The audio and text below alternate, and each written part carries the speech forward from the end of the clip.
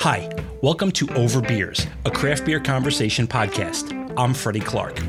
This week, I sat down with Jeff Botto and Lori White of Zed's Beer in Marlton, New Jersey, for an early Sunday morning discussion in their tap room before the place got busy. Yep, Sunday morning beers. It's tough, but somebody's got to do it. During our conversation, we talked about the style of beer known as wit beer, so I thought it would be a good place to start today. Wit beer, or white beer, is an unfiltered, top-fermented style of wheat beer. Being unfiltered, it has a cloudy whiteness in the glass. It originated in Belgium during the Middle Ages and is different from other wheat beers due to the fact that it contains unmalted wheat as an adjunct along with other spices and sometimes oats. In other wheat beers, the wheat is malted. It can contain as much as 50% unmalted grains. In the early 1900s, the growth of golden lagers led to wit beer's decreased popularity. In the 1950s, the last of the white beer breweries closed. It was in a town named Hoegaarden, Belgium. In the mid-1960s, a milkman named Pierre Celis opened a new brewery called De Kluis and revived the style. He brewed a white beer and named it Hoegaarden in honor of the town. As a younger man, Pierre had worked in a brewery there. He remembered much of the brewing process and talked with town people who remembered the taste. Hoegaarden became popular, and others started to make the style again as well. Traditionally, it's made with malted barley and unmalted wheat. Other spices can be included. Coriander and orange peel are very popular. Belgian ale yeast is usually used and produces fruity and spicy notes on its own. It can have a refreshing tartness. Usually very pale yellow in color, hazy with a rich foamy head. It comes in at around 4.5 or 5% alcohol. One of the beers we tried at Zed's was a cranberry wit, and you'll hear more about that in a moment. Zed's Beer opened this past September, although their story with beer goes back much further. We sat down over beers, and I asked the founder and brewer, Jeff, what got him started with beer. It's actually all Lori's fault. Lori's my wife. So about 22 years ago, plus or minus, actually, believe it or not, we think that we actually were living in the one of the apartment complexes here in Marlton. She got me a Mr. Beer kit as a gag gift, and I made the crappiest beer ever. It was awful. So the Mr. Beer kit is this little plastic container. It's like brown plastic PET. It looks like a fake barrel, and it's about 2 gallons at a time. Yeah, 2.5, something like that. And it's completely Instamix. You open the packet, pour it in, add the water, shake it up. Pretty fail-safe, but we made crappy beer with it. Yeah, well, I don't know if it was fail-safe. Safe fail. It suggested things like using table sugar for extra sugar and to prime and stuff like that, which just I know now you should never ever do. So I took this little Mr. Beer kit up. There used to be a homebrew shop in Turnersville off of 42, and I took it into the place, and it's one of those pivotal moments you don't realize. And he didn't laugh at me. He didn't make fun of me. He didn't say, "What the hell are you doing with this small little plastic thing?" What he asked was, "Well, what were you trying to make?" And he wrote down a extract recipe off the top of his head, which impressed me. What were you trying to make? At the time, I don't even remember. Some kind of pale simple, ale, something. Maybe beer. I know. Yeah, it might have been a pale. Okay. But whatever it was, he wrote it down, and I took it back and followed the directions exactly, and I made passable beer. With your Mr. Beer kit still? Okay. Still in my Mr. Beer kit. Okay. So I used that tiny little plastic barrel probably for at least the first couple 3 batches. Okay. And it started back then, I did it maybe once or twice a year, and then it started to grow from there. Whenever we moved into the house, I then, started 3, 4, 5 times a year. Within 5 or 6 years or so, I was kegging, built our own kegerator, built a fermentation chamber, moved to all grain, and it just sort of grew and grew and grew. There was always one more step that we could take. Yes. One more tweak to make to sort of improve things. One more one more tool to buy, one more. Well, that's always the way with hobbies, right? You get caught, you get started in one thing, and there's always that extra step. Let's take it to the next step. Right, you take that step, and then there's another step. Yep, absolutely. Yeah. So we were led down the path to this gradually. So let me ask you: is Mr. Beer still around? No, he's not. Because that would be cool to have set up here. Had we known, we could have put him in a spot of honor, but we kind of ditched him to the curb a long time ago. Gotcha. Yeah. Lovingly, but so he was the entry point, but he was. So Lori, you bought them. It was a total goof. Yeah, kind of. I mean, my husband was a beer lover. So what do you get for the beer lover for Christmas? Besides more beer, I just thought it would be fun for him, and he's a creative guy, and I had no idea where it would lead to, but it was just kind of hey, this might be something Jeff would enjoy. Little did I know how much Jeff would enjoy making a beer. And then what were you doing? I'm always interested in the path that people take. So you were home brewing, and you had, I'm guessing, another career, or you're independently wealthy, one of the two. No. As I like to call it, I had a couple other former lives. Okay. I've been in marketing and advertising now for probably the past 20 plus years, give or take. Okay. Specifically content production. So my responsibility was helping our marketers actually get their content produced. So whether that was multi-million-dollar TV commercials all the way down to $100,000 or $1,000 pop-up ads that come in, or creating the website. It was my responsibility to make sure that the company was spending the money properly. Okay. Which also leads into opening up the brewery. I love negotiating. I love looking at alternate ways of getting things done. I love looking at what's my greatest value. Research is tremendously important before you take any step, not only in marketing, but in small business as well. Know what the market is, know what the market can bear, know what the trends are. All of these that I've been doing for 20 plus years in marketing and advertising, plus my love of beer. So that's on the professional side. On the beer side, I'm a big believer that you write down your goals, and that's the only way that you can achieve those goals. So whenever we decided to make this jump, one of the things that I know that I needed to do was become more proficient in understanding beer and how beer's created. So to that end, I studied for and became a BJCP judge. And so I'm now at the certified level from there, so that I can better understand not only beer, off flavors, and et cetera, to make sure that the beer that I'm putting together is right, and if there are things that are off, how can I address those issues so that they work? Just kind of brings a more critical approach to it. Like you're analyzing it in a more, not just in a beer lover way, like what tastes good to me, but kind of what do people expect when they drink beer? What is this style supposed to taste like? What is it? It gives you an understanding of kind of what flavor components go into the beer, so you can mix and match with those, kind of like a chef with the recipes. If you don't understand the spices or the components, it's hard for you to be creative. And you can follow a recipe, but you can't really bring your own love and passion into it in the same way that you can once you understand kind of all the components. Right.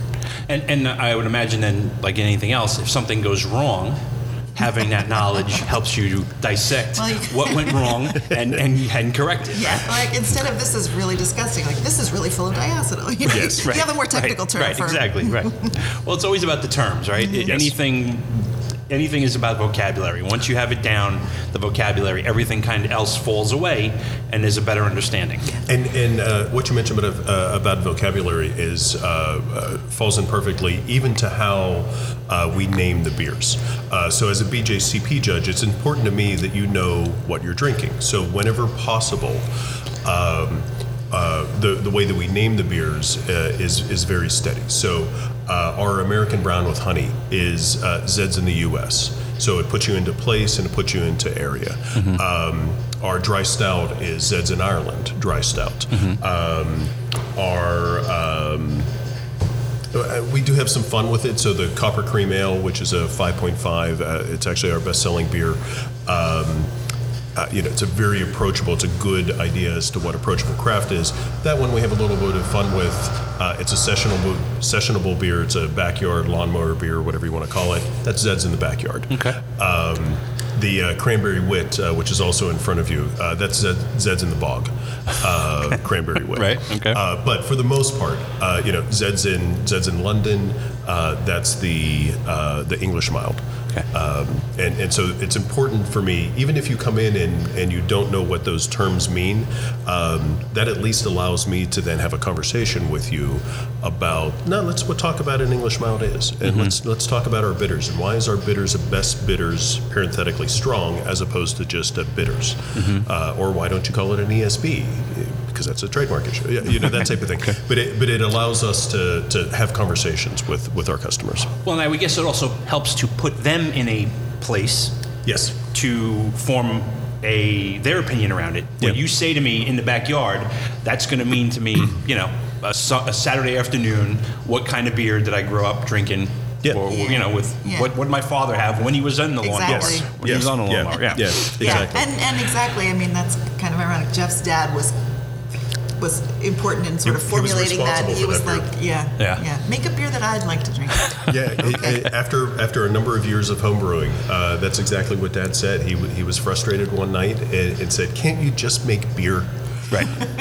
And it took me a little bit to understand. You have to remember we grew up in Pittsburgh. Okay. So beer was Iron City. It took us a little bit of time and a few recipes, but the Copper Cream Ale is what I presented to him and said, "Here, Dad, here's beer." He now will drink just about anything that I brew. So his horizons and his palate have expanded. But the Copper Cream was that was all because of him. Right. Okay. Which is amazing because I grew up in Staten Island, so different beer, with quotes, but it was still just beer. Yeah. There was not go to the store and here's $15, Freddie. Go get me a case of IPA. Go get me a case of porter. Go pick up a case of beer and bring it back home. Just beer, just and beer. You knew your brand and you didn't really stray from it, and it's vastly different from what our beer consumers are today. But right. Well, the educated ones, right? The interested ones. I think even most. At least in my experience, most beer consumers today understand choice now in a way that people didn't even a generation ago. I think people, just from my experience, even people who don't consider them, we get a lot of people in here who are coming with friends or whatever. They say, "Oh well, I don't like beer," but you can push them a little bit, and they'll tell you a couple of beers that they've tried, and they're everything from the Michelob Ultra drinkers because they don't like heavy beers to the Corona drinkers because that's what they drink at the beach, or there's different reasons why people drink beer, and if you can get down to that reason and help extract from there, then we can take them someplace in our range that kind of fits with that. Right, gives them a place to start. Reasoning. An entry point. So what was your background then? So we have a marketing. Yeah. So I grew up in a super conservative religious family where no alcohol was ever allowed and beer was like severely taboo. So never had any experience. Snuck it in college, but beer was not at all part of my repertoire until I met Jeff, and then, kind of got the privilege of learning to drink beer from someone who really loved beer and appreciated it, as opposed to just having it be the party drink. So so I came to beer from a pretty sophisticated position, which was nice for me.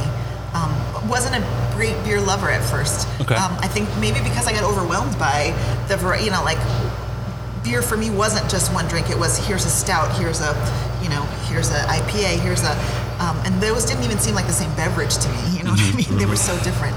So, but gradually, I found beers that I liked. I tend to stay on the lighter side of the spectrum. I tend to like more exotic or interesting beers. If you tell me there's a weird spice in it or a specialty sugar in it or something, then that's what I'm drawn to. So. Okay. So we've been talking for a few minutes, and I got to ask the question: where's Zed? I mean, we talked about having this interview. I figured Zed would be here. He's very much here. He's very much here. If you look at the dominating man on the wall behind you, that is Zed. That is Zed. Okay. Yeah. So over the bar in the tap room is a painting? No, it's actually a photo. Photograph. It's an old photo. It's an old photograph of a gentleman, very distinguished looking, with a cane, overcoat, jacket and tie on underneath there, a phenomenal mustache. It's a fantastic. I like to say he looks like the Monopoly guy to give your listeners a picture. Okay. He's kind of like he does. The guy on the Monopoly. Without the top hat, unless it's off to the side somewhere. But yes, okay. So that is my great grandfather on my father's side. Okay. So his nickname was Zed, and despite the way that he is dressed, he actually was a coal miner in Hungary for his entire life. So as far as we know, never left the city. Chop, Hungary. Was a coal miner the whole time. That photo we think was taken around 1905. And my assumption is that he's dressed to the nines because it was very unusual. The one and only time in his life that he ever had his picture taken. And the great thing about Zed is that 2 or 3 times a year he would actually brew beer. So he would have a big block party where a lot of friends and family would all get together. They would bring meats, they would bring food and that type of thing. And Zed brought the beer. So it's in the family. It's in your DNA. It is in my DNA. That's on my dad's side. On my mom's side, the other photo that you can't see underneath that, for those on radio, that is of my grandfather. And Grandpap Red owned a beer garden just outside of Pittsburgh for about 35 years. At least I think it closed in like 69 or 70 or so. Okay. So beer in one way or another has been in my lineage for more than 100 years. Wow. And it's interesting, like that I find so interesting is that then you were drinking beer, but then you had this lineage, and then it took something like the gift of the brew kit to ignite it again. To bring it out. To bring it out, yeah. To wake it up. It was sleeping, but... Yeah. Excellent. Yeah. You guys from Pittsburgh, what brought you to New Jersey? Work brought me to New Jersey. Okay. And I followed him down. You followed him down. Okay. All right. At what point then, you're living in New Jersey, working in New Jersey, home brewing. When did you say, you know what, I really want to open my own brewery? We started, it really was whenever the laws changed. And when we went to Village Idiot specifically, up in Mount Holly, and saw that you could make small batch, well-crafted, exciting beer, and be able to sell directly to the customer, and create a very convivial space where friends and family with kids would all congregate. That really was the spark of, okay, here is what the next step is for us. Okay, so you were looking for a next step, and the door opened up, and you saw that it was feasible. Yeah, I think it was, part of that progression of going from something small to, we had been brewing fairly large batches, taking them to tailgates, bottling them just for ourselves to share with friends. And that was kind of the end place for us. And then we kind of got our eyes open to, no, there is a next step here. We could take it professionally and do beyond, just our home bottling and friends at tailgates and things like that, and share it with even the next level of friends and family. So I think it was more the waking up to that this is actually a possibility. This is because it was a business model that didn't really exist until then.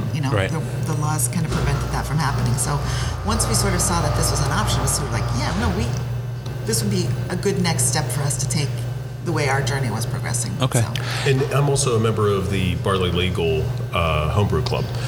So we had inside of that club, I know I'm going to miss Vince at Village Idiot, Spellbound, Manayunk, Tonewood. Who else am I? I know I'm forgetting a few. Yeah. Well, I mean, that's 4 off the top of my head. Plus us, so it was wonderful to see people who Third State, thank you, folks who I knew brewed good beer because I've had their homebrew, right? Then going professional as well, and that's a little inspiring. Yeah. Whenever you see someone like Spellbound have to expand within the first year and a half or so. And how they just captured the market, one of the first to put everything into cans and just to own that. That's exciting, and shows it can be done. Exactly. Yeah. Well, and what really impresses me about the New Jersey market, the New Jersey beer scene, is that everybody knows each other. And it's it's a tight community, and in a lot of ways, yes, you guys are competing, sure. But you're also you all know each other. You've come out of a homebrew group together. You work together, and I can't tell you how many stories I've heard of people helping each other out. Yeah, absolutely. Absolutely. We really relied on our friends in the business and our friends in the homebrew community when we were getting started. Everyone was super helpful with information, and so of course we try and pay that forward too to the people. And the pace is picked up a lot. So even since we started doing our background, there have been a couple breweries that are opening up, right after us or right around us. So we have a kind of a peer group that we are kind of coming up with. Yeah, and then the Third State has been fantastic. Lower Forge has been great. Berlin Brewing. Those are just the ones off the top of my head, and I know I'm missing a few. And whether that is, help me understand this whole break tank thing, where did you get this particular grain from? Even Keg and Barrel, the homebrew shop, so helpful and very, very supportive. Same guy who wrote the recipe for you? Different homebrew shop. Different homebrew shop. Sorry, they went out of business. Okay. Yeah. All right. So you realize that this can be a reality. How long does it take then from that moment to when it became a reality? We signed the lease of this space October of last year. So after the lease was signed, your equipment has to be purchased. And then you basically have 2 or 3 paths that you have to follow, all of them. From a federal standpoint, feds will not take a look at your application until you have a space and your equipment purchased. So they need to make sure that you have that investment in place. Okay. So it's make sure you're serious. It's a pretty intense investment up front, and then of course your township. Has to approve all of your plans and everything like that. And then the state reviews their piece, but that's also contingent upon getting your TTB brewers notice as well.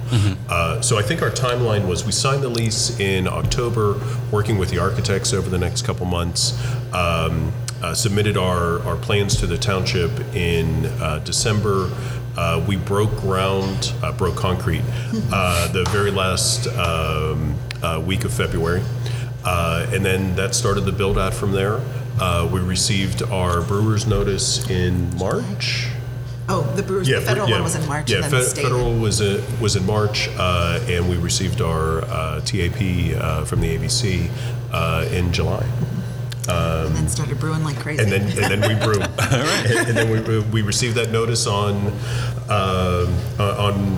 Wednesday, we received it on Thursday, and I was brewing on Friday. Nice. So given your background with beer, how you really dove into it, and your marketing background, I'm going to guess that you knew where you wanted to take Zeds from the very beginning, or close to the very beginning. So when you said, I'm opening a brewery, Did you have a goal in mind for people when they walked in? What did you want Zed's to be to people other than just a brewery?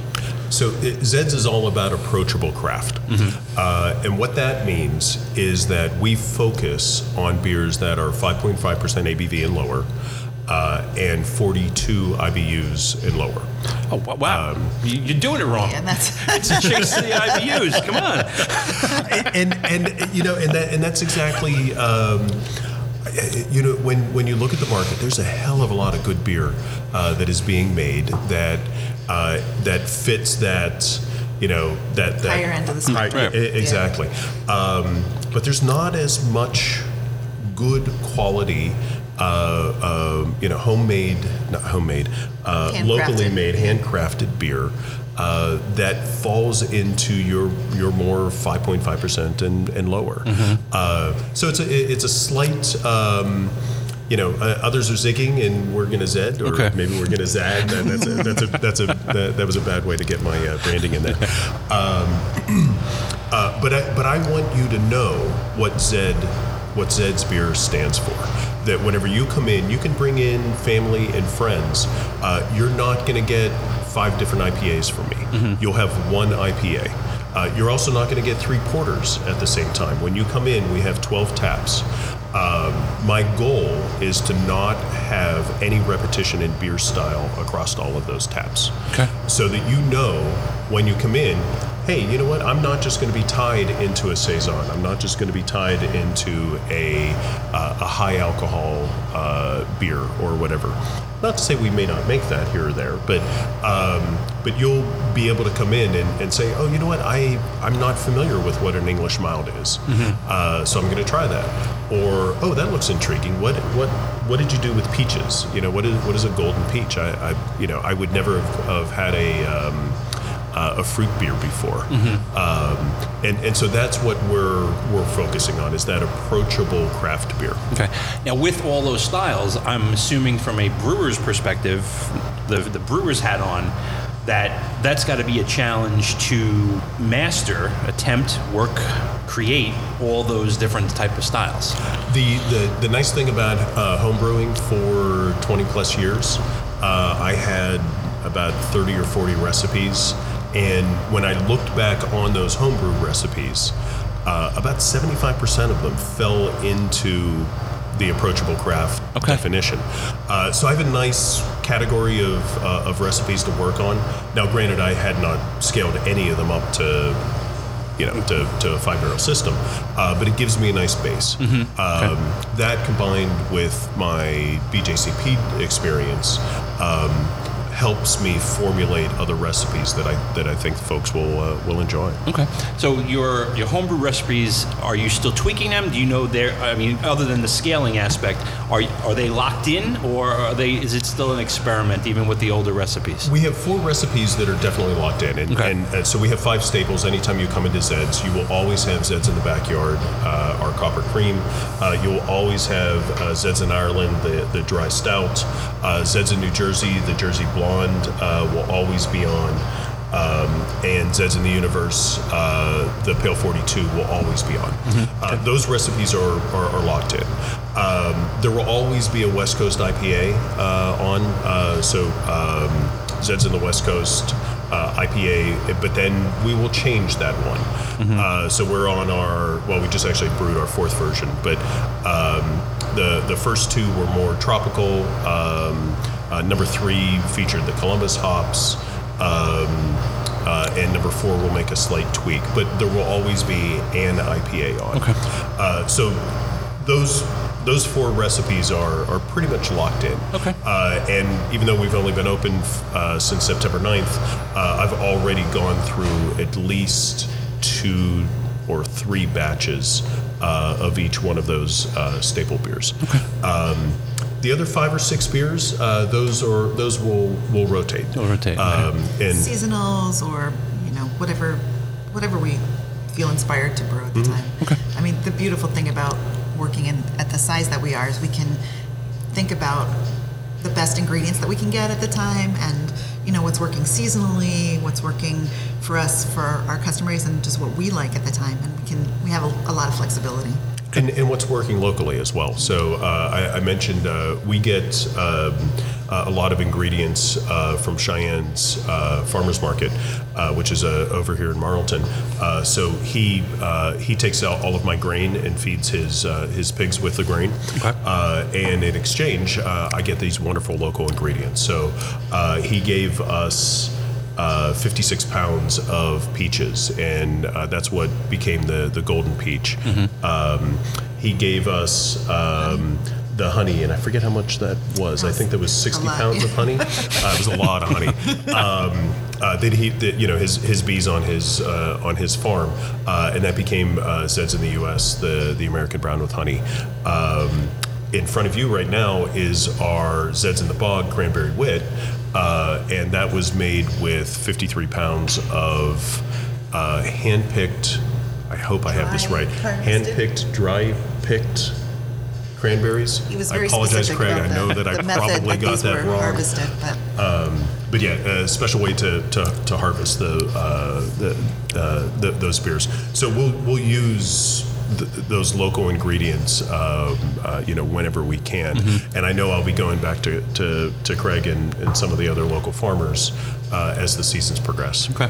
Well, Craig, if you are listening, I'm drinking the cranberry wet right now, and however you harvested it, it's working well. It's doing its job. So, with the cranberry wit, okay, so good bit of cranberry. Why pair it then with a wheat? I really like the way that a wit finishes, and for me, there's a definite fall off the cliff. Whenever you drink a wit, it's very drying, which I feel would complement and actually accentuate the tartness that you get whenever you have a cranberry. Nice. Yeah.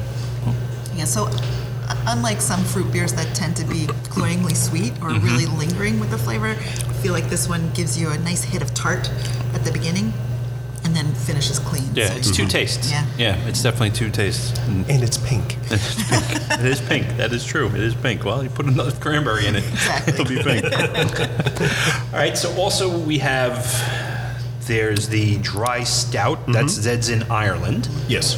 And there's definitely coffee. So I get, and I have a little bit of a cold, but I get coffee in the nose. I get some baker's chocolate in the nose, and in my mouth, whenever I have this beer, the coffee becomes subdued a little bit, and the chocolate actually gets a little bit sweeter on my swallow. So it almost becomes it's not a milk chocolate by any stretch of the imagination, but it's a sweeter chocolate. It's not the dry bakers that I get in the nose. Yeah. No, and it does. You're right. The transition, coffee up front, and then the chocolate comes in. Yep. Very nice. You know what? These are good beers to drink at 10 o'clock in the morning. I'll tell you that right now. We are recording very early on a Sunday morning. So we tend to, I don't know how this happened, but we tended to have a lot of beers that kind of had a breakfast vibe to them. We started calling it our breakfast series, because we have the coffee stout. When we first launched, we had a beer mosa, which was a really light wheat beer with a lot of orange in it. Okay. It tasted very breakfasty.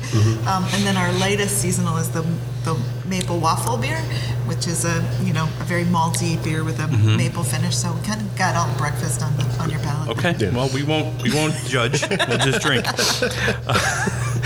Next is the copper cream. So you telling me this is your top seller right now?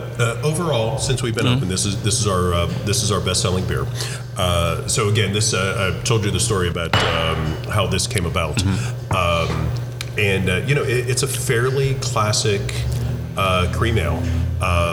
For me, it's what happens when you pay attention to a style. Now, the thing that I didn't tell Dad is that I couldn't just make a cream ale. I had to play with it a little bit. So it is a little bit darker. I replaced some of the lighter malts with Crystal 120 so that it's a little bit more of a toffee coming in it than you would have on the cream ale. Still has that cream ale finish. And the other fun thing that I do with this, our grain bill for this is about, in our 5-barrel system, it's around 300 pounds. I add 5 pounds of black patent malt to the grain bill, which adds no flavor whatsoever. But that 5 pounds of the darkest malt is enough that it actually colors the rest of the beer, and it comes out this beautiful, beautiful copper color. Yeah. And so that's the Copper Cream Ale, 5.5% ABV, and hits right at 19 IBUs. Easy drinking. Picture yourself, in the backyard at the tailgate, Sunday afternoon, watching the football game, watching the Steelers win. Well, at least it's good that your team is winning. My teams are not doing so well this year. And look, I went to school up in SUNY Geneseo, and we had literally the Jenny Cream Factory. Jenny Ale was right down the street, and this is no Jenny Ale. This is no Jenny Cream. Thank you for that. You're welcome. All right, and we talked about the cranberry.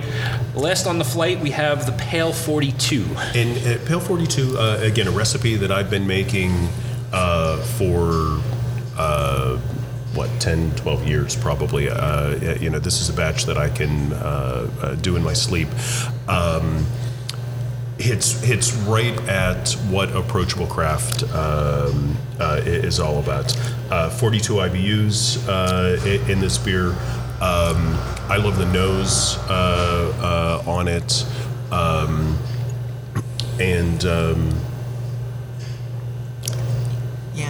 This for me as a more moderate beer drinker, I love this. I love the hop smell of IPAs. Really love them. Could stick my nose in a glass for forever, but it just can't taste that bitterness in the swallow. And for me, this one is sort of that great middle point where you get the beautiful floral in the nose, but none of that astringency or bitterness in the swallow. So it's got that perfect APA middle ground. So for me, as a lightweight, this is one of my favorites. Okay. So if someone walks in and says, look, I drink, they come in with a group of people. I drink Coors Light. I don't know this, craft beer, not into it. I don't like hops. Where do you guide them? How do you guide them through their journey? It's wonderful having conversations with people like that, because a lot of times they'll start off and they say, I want your lightest beer. And I'll say to them, especially whenever we had Zeds on the plane, the Vice Pale, which is a white IPA, I don't think you'll want my lightest beer because it's 55 IBUs. Yes, you can see through it. Yeah, you can read through it. It looks light, but and then they'll, no, I want the light beer. So then that's when the conversation starts. Right. So for us, light in flavor, not in color. Yeah. Exactly. Right. Exactly. And so that's when the copper cream, because it's got a beautiful copper color, you pour that for somebody saying, oh, I don't like dark beers. I'm like, give it a chance. All right. Yeah. Well, it's funny because the perception in the mass market is that very thing. If it's a darker beer, it's going to be heavier, and it's usually the exact opposite. Right. Yeah.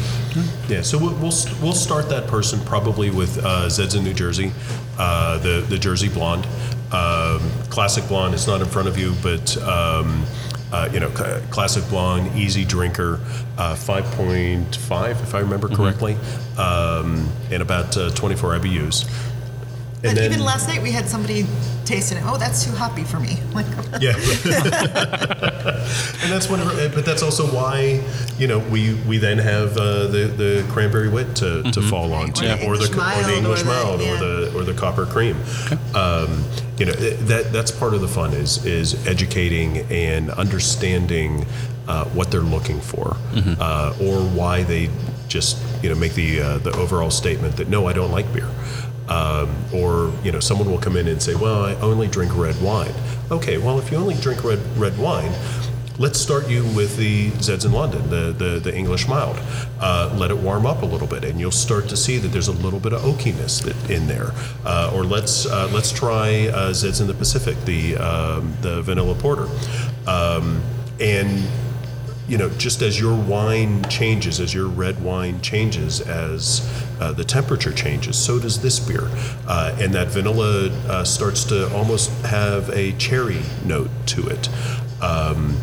And, it is wonderful. I have customers that have come back and they will say, I never thought that I would drink fill in the blank, whether that's something dark or something with carbonation in it or whatever. But I had a flight. You talked me through it, or one of our servers talked them through it, and now they're coming back and excited to say,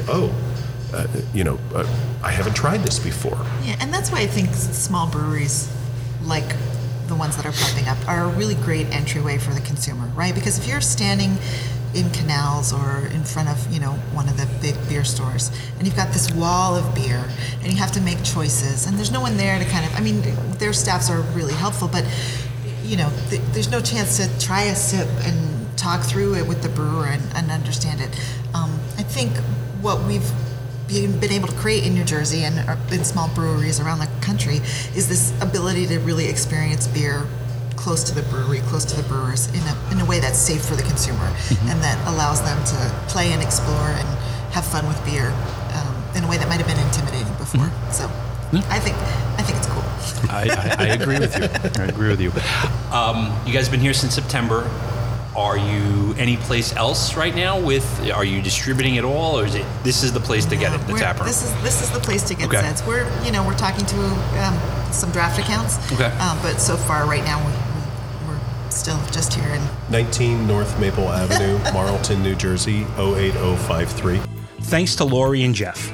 Visit Zed's Beer, as Jeff said, at 19 North Maple Avenue in Marlton. Their tasting room is open Thursday through Sunday, and you can find out more information at drinkzeds.com. Thanks for listening. You can find out more about the podcast at the blog at overbeers.beer. Please leave a rating on the podcast on iTunes or wherever you get your podcasts. It helps. You can also leave a comment on the blog or send me an email. I'd love to hear your thoughts and ideas about the show. The email address is cheers@santefoto.com. You can also follow along on Instagram at santefoto. The show is going to take a short break for the holidays. It's going to be back in the middle of January with more conversations. I've already been out there recording, and there are some great conversations on the way. Until then, have a very merry and happy holiday season, and be sure to enjoy family, friends, and of course, beer.